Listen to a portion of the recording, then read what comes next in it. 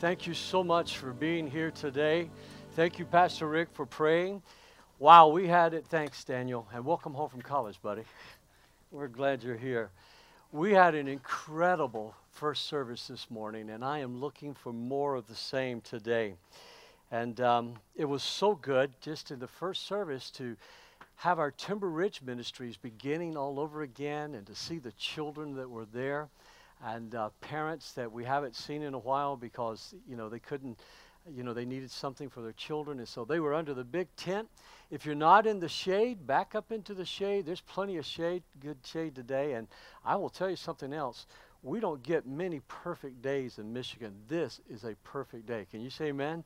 This is just phenomenal. I'm so grateful for it. Well, there was something about Jesus that absolutely transcended religious barriers completely. There's something about Christ, his life, his teaching, his ministry, that it drew religious people, it drew pagan people, it drew folks who really didn't know who Jesus was or what he was all about at all. He drew centurions, he drew Samaritans to himself, and that sometimes aggravated the religious folks. And as I've thought about that, today Jesus is still the kind of person that many, many people want to follow. There are a lot of people asking questions about Jesus. They may be confused by our lives, my life, some of the decisions that we make sometimes. But the more they read about Jesus and they learn about Jesus, and the more they hear about Jesus from you, then the more curious it makes people about Christ. You see, what they knew in Jesus' day and what we know today, that if sin is going to be forgiven, that it's only going to be forgiven through what Christ has done for us at Calvary. It's only going to be forgiven because of how God sent his Son into this world, not only to love us, but to save us from our sin. And if we want the hope, if we want the best hope in the world, then we'll come to know Jesus Christ. Because it is hope in Jesus that gives us hope beyond the grave. Last week we celebrated the homecoming of our brother in Christ, Rocky, as he went home to be with the Lord, and we had his funeral here at the church. But one thing we know, Rocky is not dead, he is alive with the Lord. And today we remember not any of Rocky's failings or Rocky's sins or anything like that. We remember the amazing grace that God did in Rocky's life that he shared with everybody. He told people about what he was like before he was saved, what he was like since he's been a Christian. He told them why he came to Jesus. And I will always be grateful for my friendship with Rocky. But it's also, if you want the best knowledge, and school has started back, students are going to college and going to university to cram hard and study for exams. At least that's what we as parents hope that they're going to do, is go and study hard and cram for exams. But they're going back to college because they want to grow in knowledge and they want to grow in skill sets. But if you want the best knowledge in the world, you'll come to know Jesus Christ as your Savior. But knowing Jesus, what does that mean to know Jesus? I mean, we've never seen him. It's one of the things I talked about in Rocky's funeral. Rocky had never seen Jesus. I've never seen Jesus, but now Rocky is with Jesus. He knows more about Jesus than I could ever hope to know until I go to heaven. But what does it mean to know Jesus in this life? It means to love him. It means to obey him. It means to proclaim him, share his faith, share what he's taught us with others. It means to trust him. It means to obey his word even when we don't understand his word. When my children were munchkins, one of the things that I tried to drill into them, that Becky and I both did, was we love you. And we're never going to tell you to do anything just arbitrarily. We're never going to tell you to do anything because, we don't like you or we're trying to punish you. What we want you to do is learn to obey us before you understand us. Because we're going to tell you a lot of things to do that you won't necessarily understand, but for your safety, for your well-being, for your health, you need to obey us in this. And I often tell people this as they become followers of Jesus and they want to grow in knowing God, is you don't have to understand all of God's word to obey him. And there's a lot of things about God's word we still don't understand, but as we learn to trust him and obey him, somehow or another God blesses our life and shines upon us with his favor. Sometimes to trust him means I have to surrender my ego to Christ. And I don't know about you, but every once in a while I have to struggle with my ego. How many of you ever think you have a better idea? How many of you, sometimes you'll read something in God's word and you'll go, well, what about this? I'm telling you, as a pastor for over 40 years, I have had more whatabouts and what ifs, everything from abusive husbands, abusive parents. I've had everything from, if I give, I'm going to be poor. I won't be able to pay my bills. See, sometimes you just have to trust God, even though you don't understand Him, because our egos always makes us want to think we know better.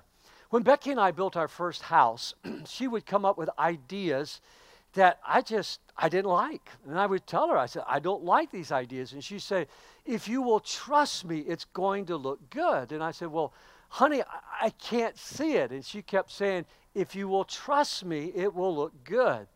So one day I'm talking to my pastor about this, and I'm sharing with him. He goes, Dennis, your wife has a great artistic eye. She's a good designer. How are you at art? How are you at designing? And I went, not very good. He says, trust her. He says, and besides, you can always change it. And so one day during the construction of our house, something wasn't quite right, and Becky wanted it done right. And the painter called me, and he said, listen, I've already put 9 coats of paint on this wall, and your wife is still not pleased. I said, do what she says. But he says, that's 9 coats. I said, I don't care. Do what she says. I trust her. And inside, I'm like, oh no, how much is this going to cost me, you know? He got it right to Becky's specification, and it was beautiful. It turned out just the way she thought it would turn out. And I've learned to trust her in areas that I'm no good at. You see, surrendering my ego means I trust God. I trust His love. I trust His grace. I trust His plan for my life. And when I depend upon Him, then I'm also depending upon Him not only for this present life on earth, but I'm depending upon Christ for all of eternity. And boy, that changes the perspective, because we're not talking about 83 years like Rocky lived. We're talking about eternity. I love that line in the Amazing Grace where it says, when we've been with Him 10,000 years, bright shining as the sun, we've only just begun. With me this morning, and let's go to the Word of the Lord. We stand out of respect for the Word of the Lord. If you're watching at home, just stand up with us today. And the words are the scriptures in your outline. If you haven't downloaded the app yet, like Pastor Corey suggested, go to the App Store at Apple and Woodland Church Mobile, or you can go to the Google Store. Let's look at this. When I think of all of this, now what is he thinking about? What he's referring to is the matchless love of Jesus Christ, how God sent His Son Jesus to die for our sins. That's what's on his mind, the salvific work of God. He's saying, when I think of all of this, I fall to my knees. In other words, when I think of Jesus, when I think of what Jesus has done for me, I fall to my knees and I pray to the Father, the Creator of everything in heaven and earth. Now, that's everyone, as well as the trees and the planet and everything else. That's every tribe, that's every nation, that's every tongue. God loves everybody. When I think of all this, I fall to my knees and I pray to the Father, the Creator of everything in heaven and earth. And I pray that from His glorious, unlimited resources, He will empower you with inner strength through His Spirit.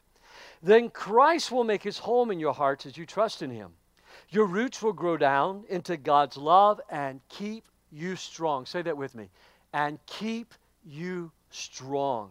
And may you have the power to understand, as all God's people should, how wide, how long, how high, and how deep His love is. May you experience the love of Christ, though it's too great to understand fully, and then you will be made complete with the fullness of life and power that comes from God.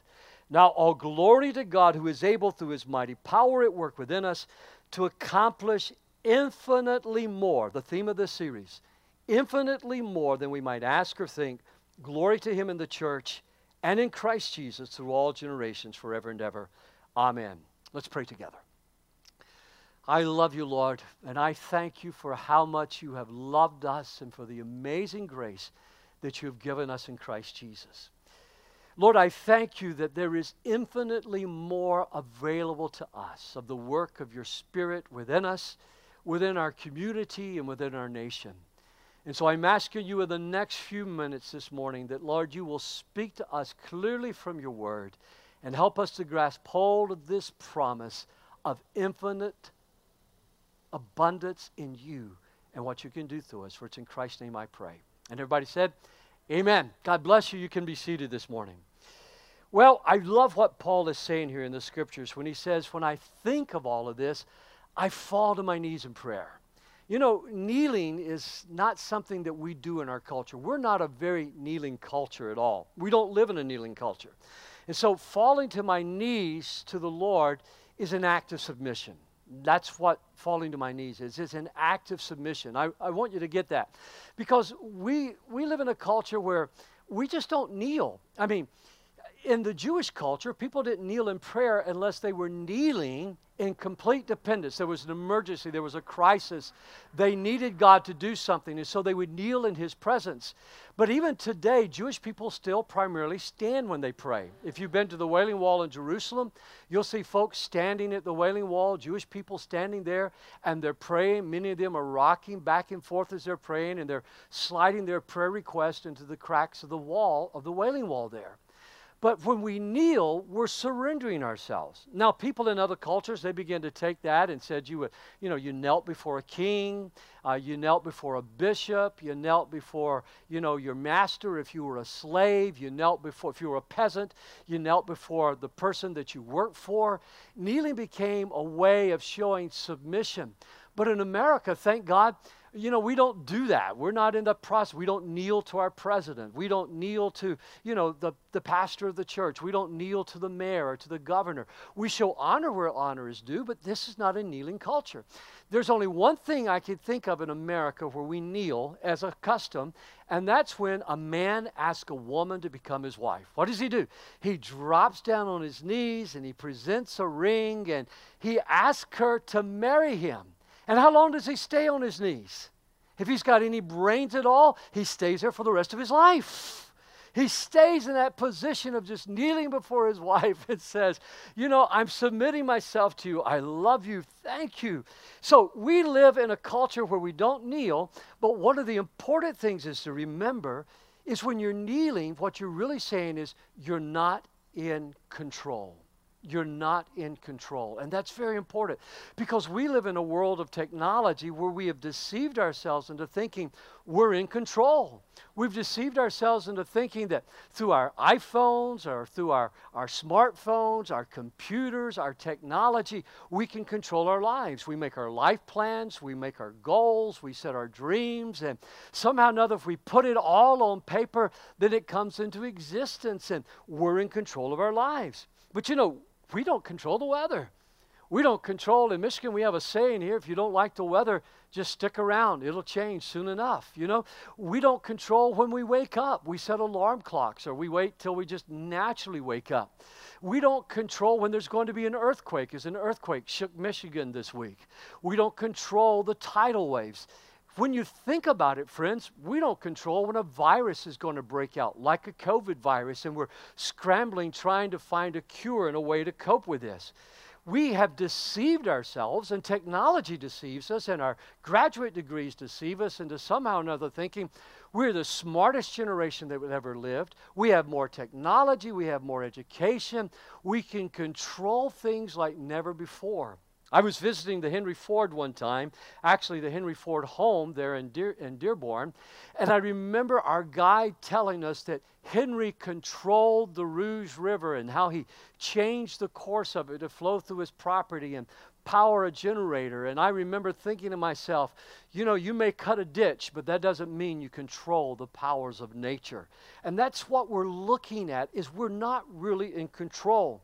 And so Paul says that one of the healthiest, one of the most intelligent decisions, physically healthy, one of the most intelligent mental decisions, one of the most wise spiritual decisions you can make, Paul says, is when I think of this, I fall to my knees and I pray to the Father. You see, submission is an act of faith. When I kneel, what I'm saying is I trust God, because when I kneel, I'm out of control. That's the reason, men, if you remember a saying that was really popular back in the 90s, I saw it on a lot of bumper stickers, I saw it on a lot of church signs. Men, get on your knees and fight like a man. Because we know on our knees we're not in control. We know we need to be on our feet, quick on our feet. We need to be like Muhammad Ali and be able to dance like a butterfly and sting like a bee. But you can't do that on your knees. What you do when you're on your knees is you're kneeling to God and you're casting all of your cares upon Him. There was a Roman centurion that was a man of war, a man of skill, a man of violence, a man who knew how to handle himself in battle and knew how to handle rough soldiers and burly soldiers that were far away from home and had little respect for the Jewish people or any of the lands that they occupied. They just wanted to live and get back home to their wives and to their children. But he knew how to lead and to control those men. But when he faced a situation that he could not control, this Roman centurion, a pagan, not a worshiper of Yahweh, but a pagan, came to Jesus, and he asked Jesus in faith to heal his servant. And friends, Jesus looked at this Roman centurion and he said to the Jewish people around him, I tell you the truth, I haven't seen faith like this in all of Israel. This man did the only sane thing he knew to do. He could not cure this trusted servant, and so he came to Christ. And I want you to know, beloved, this morning, when I kneel and submit to God, it brings healing, it brings restoration, it brings sanity, and it brings clarity to my life. When I kneel before the Lord, I can ask Him to touch and to heal my family. It brings physical restoration. When I kneel before the Lord, somehow or another, it brings sanity back to my mind. For the scriptures declare of Nebuchadnezzar, the most powerful human king there was at the time, that built one of the 7 ancient wonders of the world, the city of Babylon, around which you could race 7 chariots side by side, the famous Hanging Gardens of Babylon. When he in his ego and his pride said, I have built this, he literally became insane because of his ego. And yet when he humbled himself before the Lord, God cured him of his insanity. And Nebuchadnezzar writes, when I praise the Lord, He restored my sanity to me. He gives me clarity about the issues of life. I have come to know I can't control how this vote is going to turn out. And there are millions, if not billions of dollars being spent right now to influence how you and I are going to cast our votes. And Democrats and Republicans are sweating bullets right now because they're worried about how you're going to vote. Nobody predicted how the last election was going to turn out. Remember that, how shocked and surprised everybody was? I have learned you can't control a vote. You can't control what articles are written in the paper. You can't control the issues that people care about. You can only try to influence them.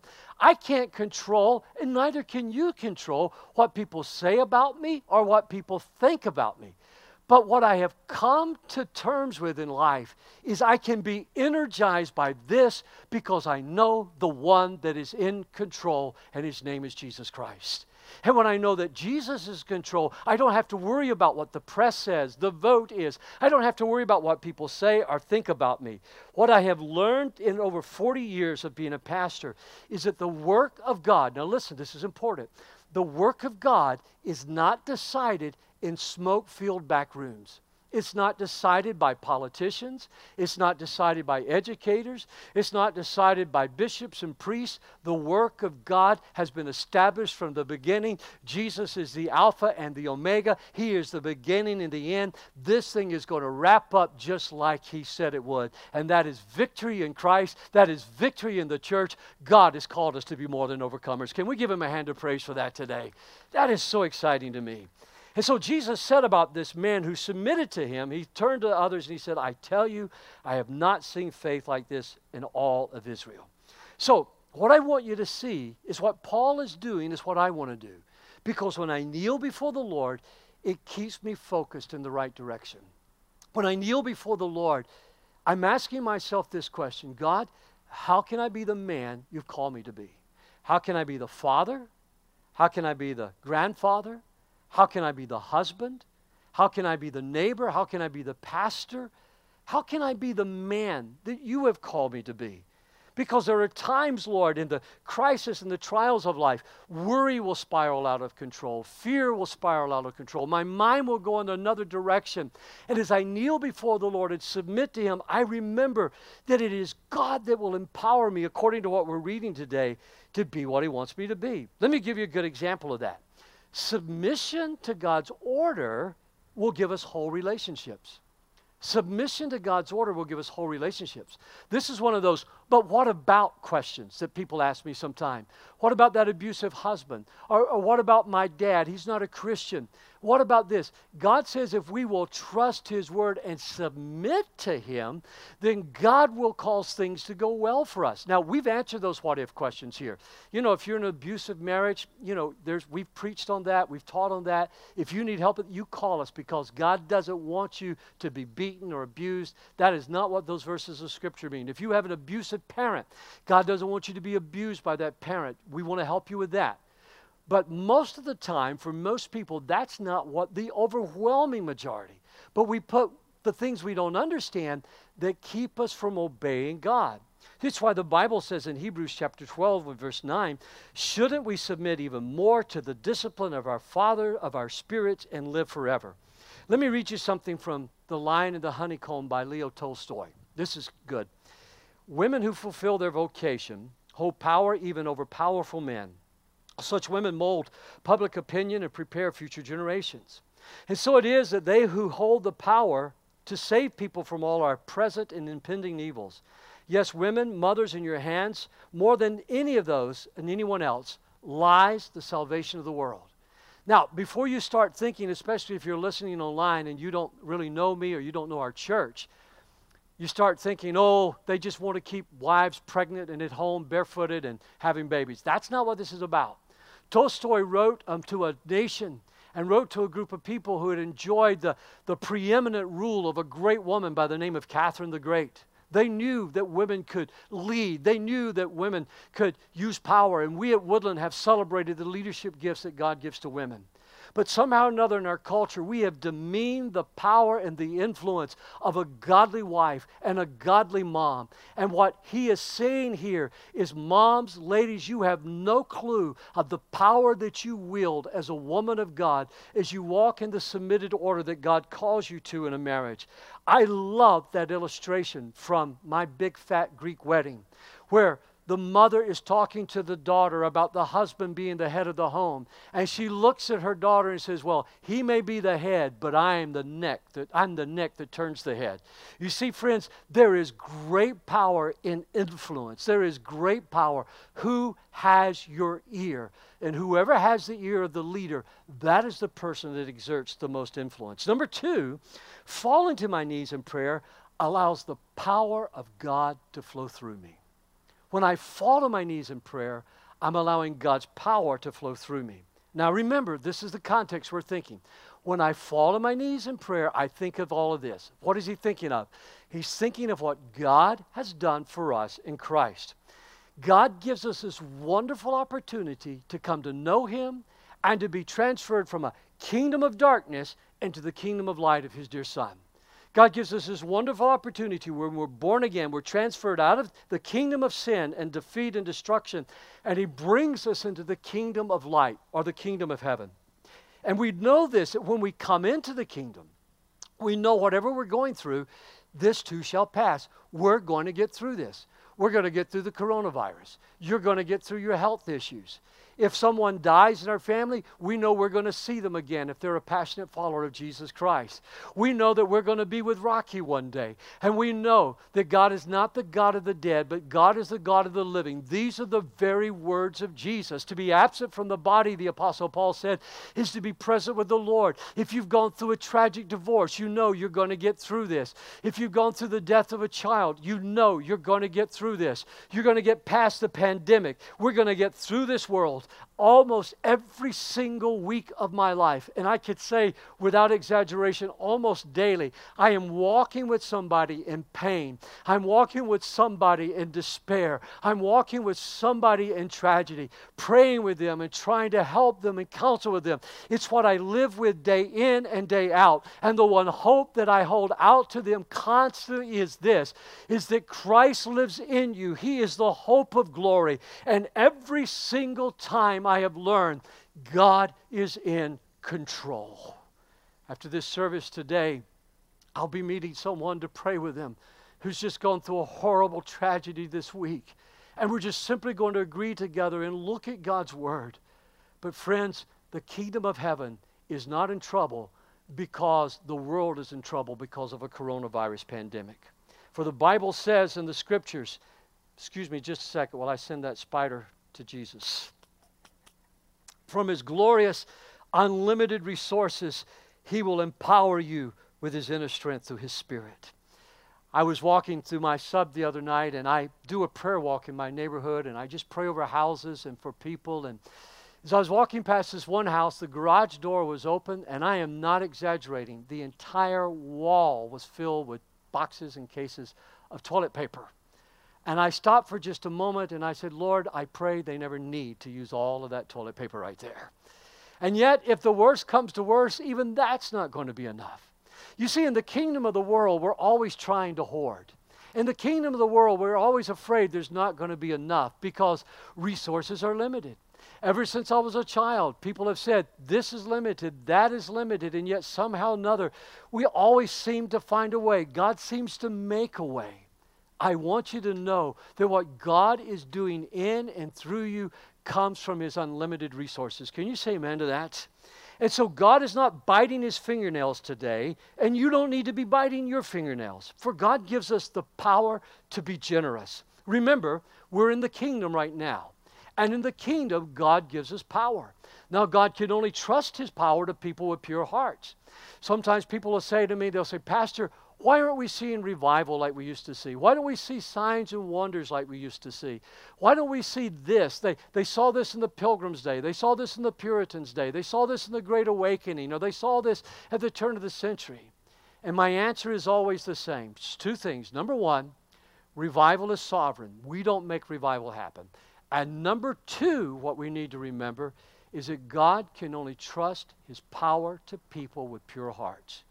If you don't have a pure heart, power can kill you. If you don't have a pure heart, power can destroy you. And one of the things that God gives us is the power to be generous. Now remember, we're in the kingdom. We give because we trust the generosity of God. How many of you remember what the Bible says about a cheerful giver? God loves a cheerful giver. Say that with me. God loves a cheerful giver. You see, when we're giving, we're letting go. We're trusting God that we're not going to be poorer for giving. For the scripture says it's more blessed to give than to receive. You say, well, Pastor, what do I have to give? You have time, which is the breadth and the breadth of your life.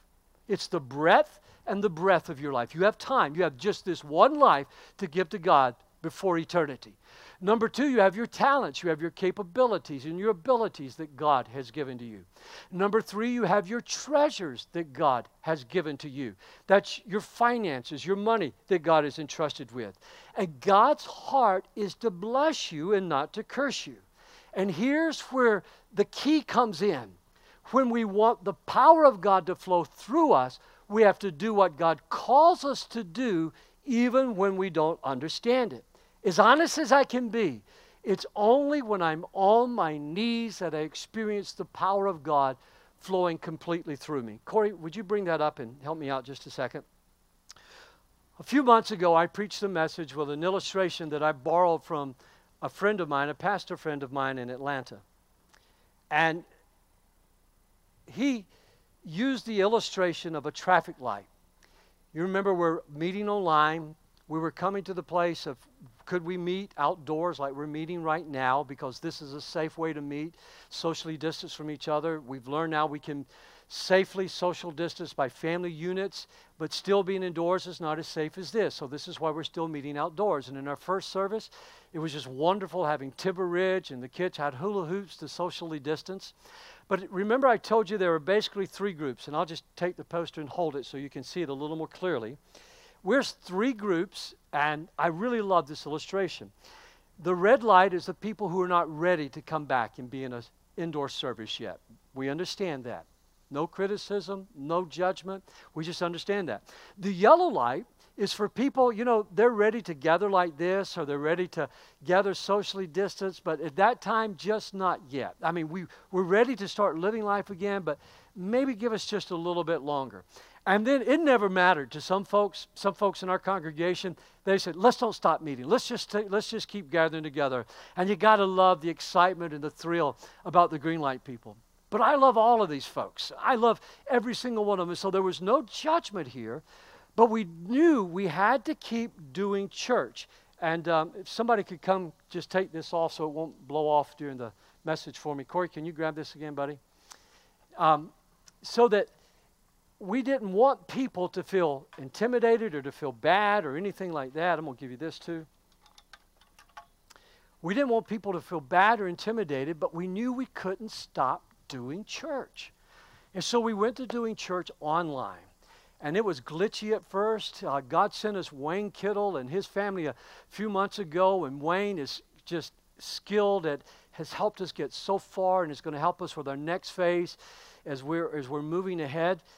But we've been able to be outdoors, and it's just been amazing what we've been able to do outdoors. It's been amazing to have service. As a matter of fact, there was a young family that was here. We had some families visiting with us today that had never been to Woodland before, and they brought their children today. And one of them told me after the service, he says, I love this. I loved being outdoors. I loved singing outdoors. I love my kids being out there under the big circus kind of tent that you've got out there. He said, I just loved it. It was great. But we're hurtling towards the fall. We don't live in Arizona.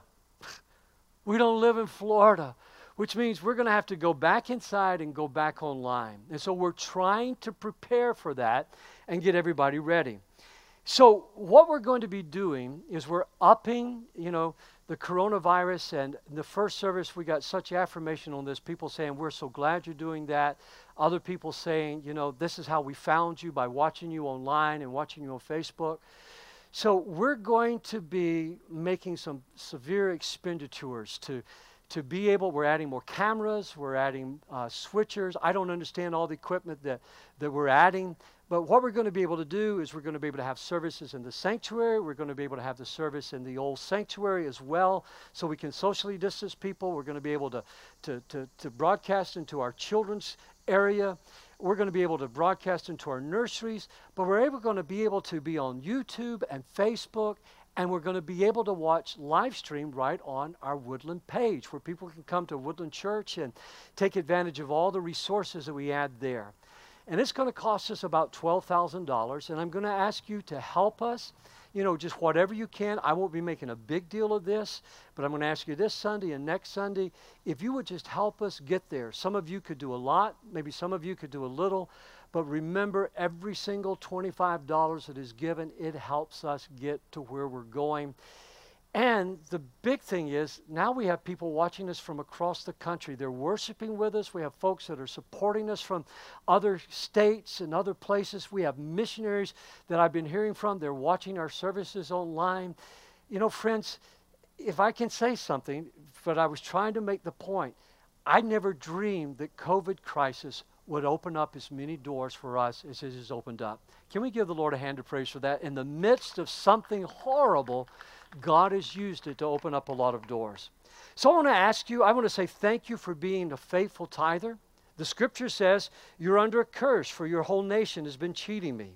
Bring all the tithes into the storehouse, so there'll be enough food in my temple. If you do, says the Lord of heaven's armies, I will open up the windows of heaven for you. I will pour out a blessing so great you won't have room enough to take it in. Try me and put me to the test. Friends, I can't explain how it works. You shouldn't be able to give and be richer.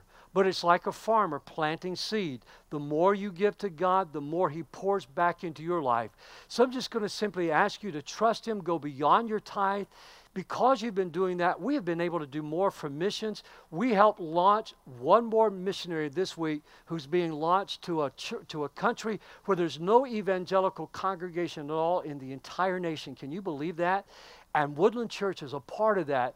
And we've been able to do that in the corona pandemic because of your faithfulness in giving. But God, when you're on your knees, He gives you the power to bless your children. There's nothing more powerful that you can do than to take time to kneel and to pray for your children. And I don't mean to be cruel, and I want you to look me right in the eyes, and I want you to say this to yourself. You don't have to say it out loud. I want you to say, my pastor loves me. Just say that to yourself right now. Say that online. I love you. I really do. But if you're not kneeling and praying for your children daily, you're not loving your children and blessing them in the way you can. Because there's something about lifting your children, even if they're adult children. I pray for my kids daily. I'm like Job. Lord, lest they sin. Lord, be merciful to them. Convict them. Draw my adult sons. Draw my adult daughter-in-laws. Draw my adult daughter, Lord. Draw them closer to you. Lord, work in their life, because I don't want to get to heaven and not see my children and my grandchildren. I pray over the 3 greatest grandsons in the whole wide world. I've got another thunder, lightning, and tornado in my life now. And I pray over those 3 grandsons of mine every single day. God bless them. You see, you have the power to bless your children. Jesus was blessed by his Father. He says, "This is my dearly loved Son who brings me great joy." Your kids need to hear that you love them. Your kids need to hear that you care for them. Your kids need to hear you calling their name out to them in prayer. Your adult children need to know you're praying for them. Sometimes my daddy, and I miss him so much, he'd call me up and he'd say, "Fella, I've been praying for you today." And I said, "Daddy, you don't know how much that means to me." Because there's something about praying for your children, you bless them. And then God gives us the power to provide a loving touch to other people. And this culture that we're living in right now, we can't touch. My elbow is sore from all the chicken wings I got this morning. I mean, we had people left and right. They were coming up and they're throwing that elbow up, and I'm having to learn how to be a little bit defensive about that, you know. And a few people, I think, were just, what do you call it in basketball when they throw their elbow into you? You know, they're just happy and excited. We can't touch people like we used to. A lady in our congregation said to me this week, she said, "Pastor," and she's crying. She says, "I miss being touched. I miss being touched. I haven't been able to touch my children. I haven't been able to hug my grandchildren. She said, "Pastor, I haven't been able to hug you or anybody at church." She said, "I never dreamed how much I would miss being touched by another human being." And friends, there's power in our touch. So we need to be thinking and praying for ways that we can bless others. Last night, we have a family in our neighborhood that's having a difficult time right now. So Amy went into the kitchen last night and she baked and decorated cupcakes, and she and Becky walked them down and shared them with them, and it brought a little bit of joy into their life. But positive ways that we can think and touch others. Look at this passage of Scripture. "He will not crush the weakest reed or put out a flickering candle." And you say, "Pastor, what is a weak reed or a flickering candle?" The old King James Version, you remember it says a bruised reed. A bruised reed is a person that has been damaged in life. A bruised reed is someone that has been hurt. Maybe someone that has gone through a difficult time, like a death or a divorce, the loss of a child. Something has happened that has bruised that. Maybe they've been fired, or maybe someone has said something to them. This week somebody asked me, he said, "Why do you think students remember the unkind things said about them?" I said, "Because it bruises their heart. It bruises their life." I said, "You can say 100 different things to a student to affirm them, but if you callously, harshly say something to a student, you bruise that student." And see, God says He will touch and heal. He will not bruise your life. He will heal your life. What's the flickering candle? A flickering candle is somebody that's giving up hope. A flickering candle is that person that says, "I can't make it anymore." Maybe they're giving up on God and their faith. But then God also gives us the power to sing. And there's something about singing and praising God. There's something about bringing our high-sounding praises to God. Brothers and sisters, it brings down walls. It defeats the enemy. When Jehoshaphat faced an enemy that he could not defeat, he sent the people of God out singing, and God routed the enemy. So I would challenge you, sing unto the Lord. You say, "Pastor, do you sing praise to the Lord all the time?" All the time. If you don't believe me, ask my wife, ask my children, ask my neighbors, ask this staff. Don't ask them if I sing well. Just ask them if I sing. Because when I sing to the Lord, I find inspiration, I find encouragement, and I find success. And then finally this morning, when I fall to my knees in prayer, it breaks the old mold. You say, "Pastor, what do you mean there?" Well, a few moments ago, I referred to life planning. I referred to all of the things that we want to do. And maybe some of you, you've given up on a life plan. You've written them and you never successfully keep them. You know how it is. How many of you made New Year's resolutions this year? Could I see your hands? None of you made a New Year's resolution? How many of you quit making New Year's resolutions because you couldn't keep them? Can I see your hand? That's what I thought. You see, you're a flickering candle. You're giving up. Well, let me tell you how God makes you. Remember I said I asked myself, God, how can I be the man? How can I be the father? How can I be the husband, the grandfather, the pastor, the neighbor? You see, God breaks the old mold. It's not willpower. It's not your life. There's nothing wrong with those things. I have all of those things. There's nothing wrong with that. But it's not willpower that gets you through. It's what Christ does in you. You see, Oswald Chambers said this, and I totally agree. When I read this some time ago, I just like, wow. Listen, if you're going to be used by God, He will take you through a multitude of experiences that are not meant for you at all. They are meant to make you useful in His hands. You see, some of the things you went through, they're not about you at all. What we're going through during this COVID virus, it's not about us. It's about how God is preparing to use us. It's about what God is going to do through us. It's never about me. It's all about the glory of God. Remember, God can trust His glory to people with pure hearts. You say, how does God do that? Well, the Bible uses an interesting wordplay here twice in the book of Ephesians. I want you to look with me now at Ephesians 3:17. Then Christ will make His home in your hearts as you trust in Him. Let's read that together. Christ will make His home in your hearts, and you trust in Him. You see, there are two Greek words that are used in Ephesians for dwelling. The word is actually dwelling. In Ephesians 2, Paul tells us that we are temporary residents upon this earth. We're passing through, we're aliens. In this passage, he uses a word that talks about permanent dwelling. So, if you're going to go on a vacation and you get a cabin in the North Georgia mountains, if you get a cabin where God dwells there in the beautiful mountains of North Georgia, and you have barbecue the way God meant for barbecue to be enjoyed, right there, Brunswick stew, baked beans, and coleslaw, and you're there in that beautiful cabin, you're thinking, this is my dwelling for 2 weeks. This is my dwelling for 1 week. This is your vacation spot. This is your vacation retreat. God says, you and I, this world is our temporary dwelling. But the word used here, for Christ makes His home in our hearts, friends, that is where God makes His permanent dwelling inside of us. It's your permanent address. My permanent address is here in Michigan. My temporary address is wherever I'm going on vacation. God's permanent home is inside of our hearts. That's how God changes us. Because when God dwells in my heart, God begins to change my heart, my thoughts, my habits, my attitudes. He changes my desires. He convicts me of sin. He gives me ideas that I would have never had on my own. Friends, this is real. We're not just saying this. It's the doctrine of the indwelling Christ. Christ lives in us, the hope of glory. Can we give Him a hand of praise for that this morning as well? So, God settles down into our hearts. Let me illustrate this for you. When we first moved to Michigan, I wouldn't let Becky, I've told you this story before, but for 2 years I wouldn't let Becky pack our packing boxes away. Matter of fact, there was a lot of things we wouldn't even unpack. I didn't unpack a lot of my office stuff.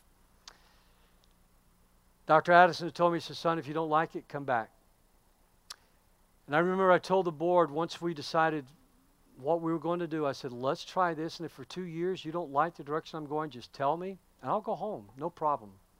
No sweat. 2 years. I can remember before I discovered Metro Parks, I'd walk around the park at Wyandotte, right across from where you live. And I'd walk around that park, and I was praying. I said, Lord, I don't know if we're going to make it. I don't know what's going to happen. The week before we took the vote on the vision that we have pursued, I was preaching for another district council.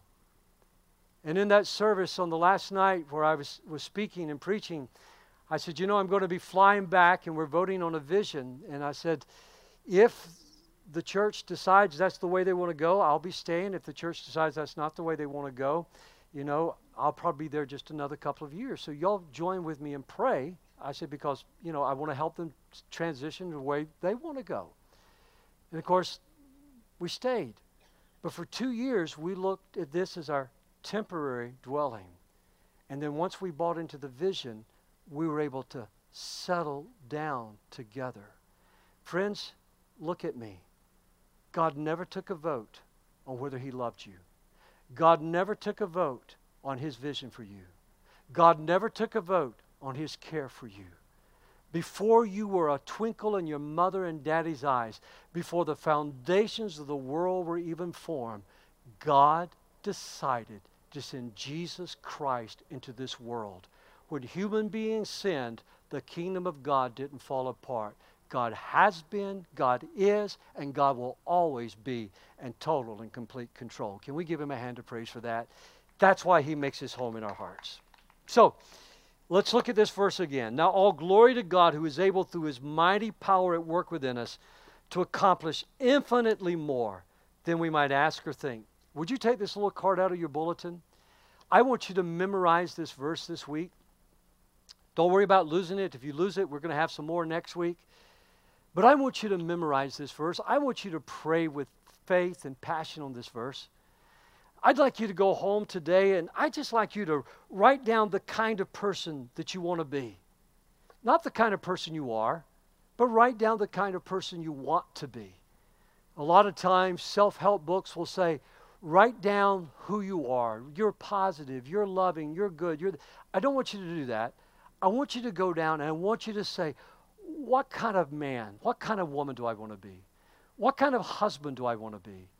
What kind of dad do I want to be? What kind of granddad do I want to be? What kind of neighbor? Whatever your vocation is. Write this down. The Bible says, write the answer plainly on tablets so a runner can carry the correct message to others.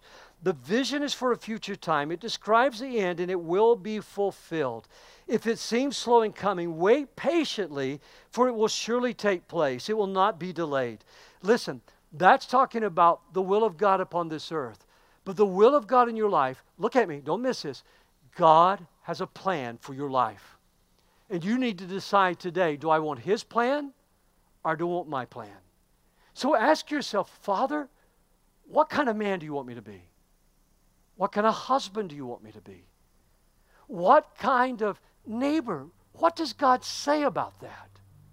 And then begin to write it down. And don't worry about whether you have the willpower to do it. I'm just being honest with you. I don't have the willpower to do it.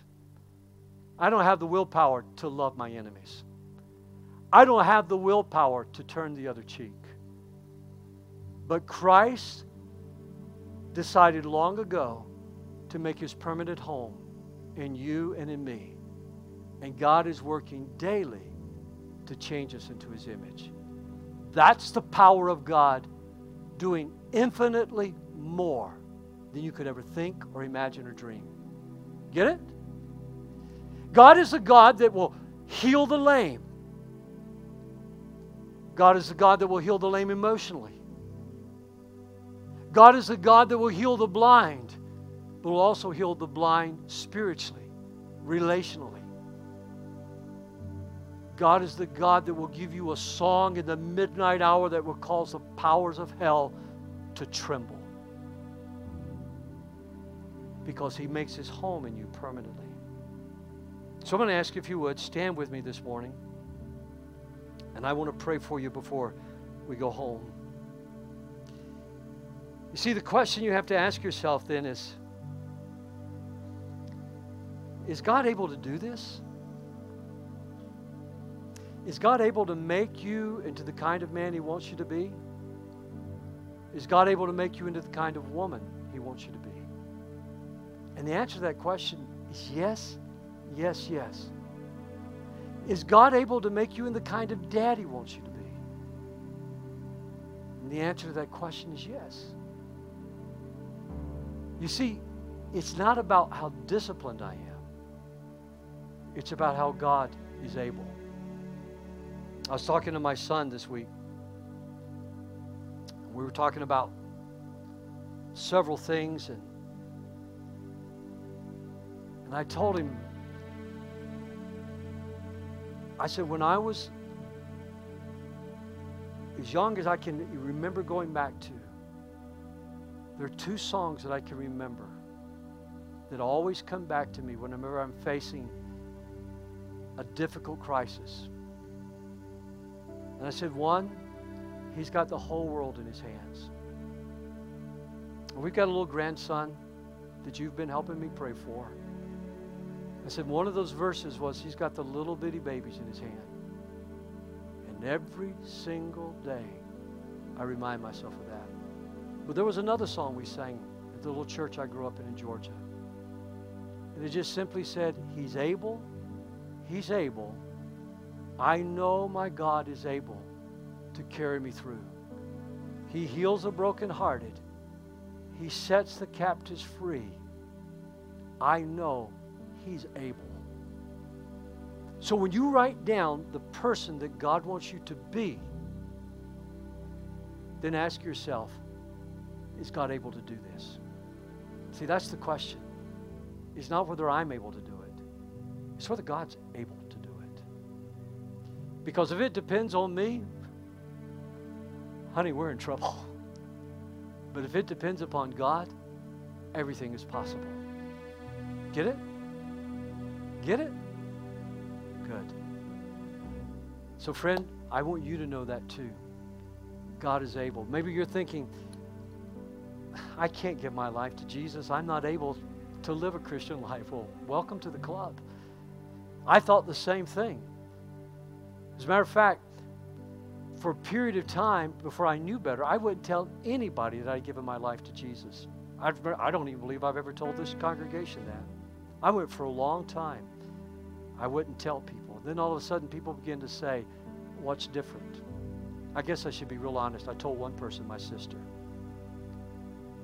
I just wouldn't tell, and I told her, don't tell anybody. Because I was afraid I wouldn't be able. And now, here I am all these decades later, and I can tell you, I'm still not able, but God is able to heal the brokenhearted, to set the captive free, and to give you a brand new life of forgiveness and a fresh start in Jesus Christ. So I'm going to ask you, with everyone here at the church, would you join me in prayer right now? I'm going to ask you, if you've never done this, commit your life to Jesus Christ. You may not even understand all that you're doing, but remember, that's what we started at the first of this message. You may not understand it all, but trust God. He loves you. Say, Father, thank you that from the beginning you loved me. And you sent Christ to die for my sins. I ask you to forgive me. And as much as I know how, I receive you into my life, and I ask you, Jesus, to make me a brand new person and make your permanent dwelling in me. I know that one day I'm going to die.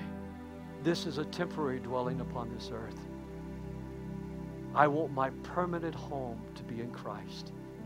And make me the man or the woman you want me to be. For it's in Jesus' name I pray. And everyone said, amen, amen, and amen. I love you. Let me pray a prayer of blessing over you, and then Pastor Corey has something he wants to come and share with you that we'd like to give to you. And all you have to do is just let us know. Father, in the name of Jesus, to Him who is infinitely able to do more than we could ever ask, think, or dream, to Him who makes His permanent dwelling inside of us, would you bless this congregation? Would you make us successful in everything we do? And would you give us opportunities to share our faith in Christ? In Jesus' name I pray. Amen, amen, and amen. God bless you.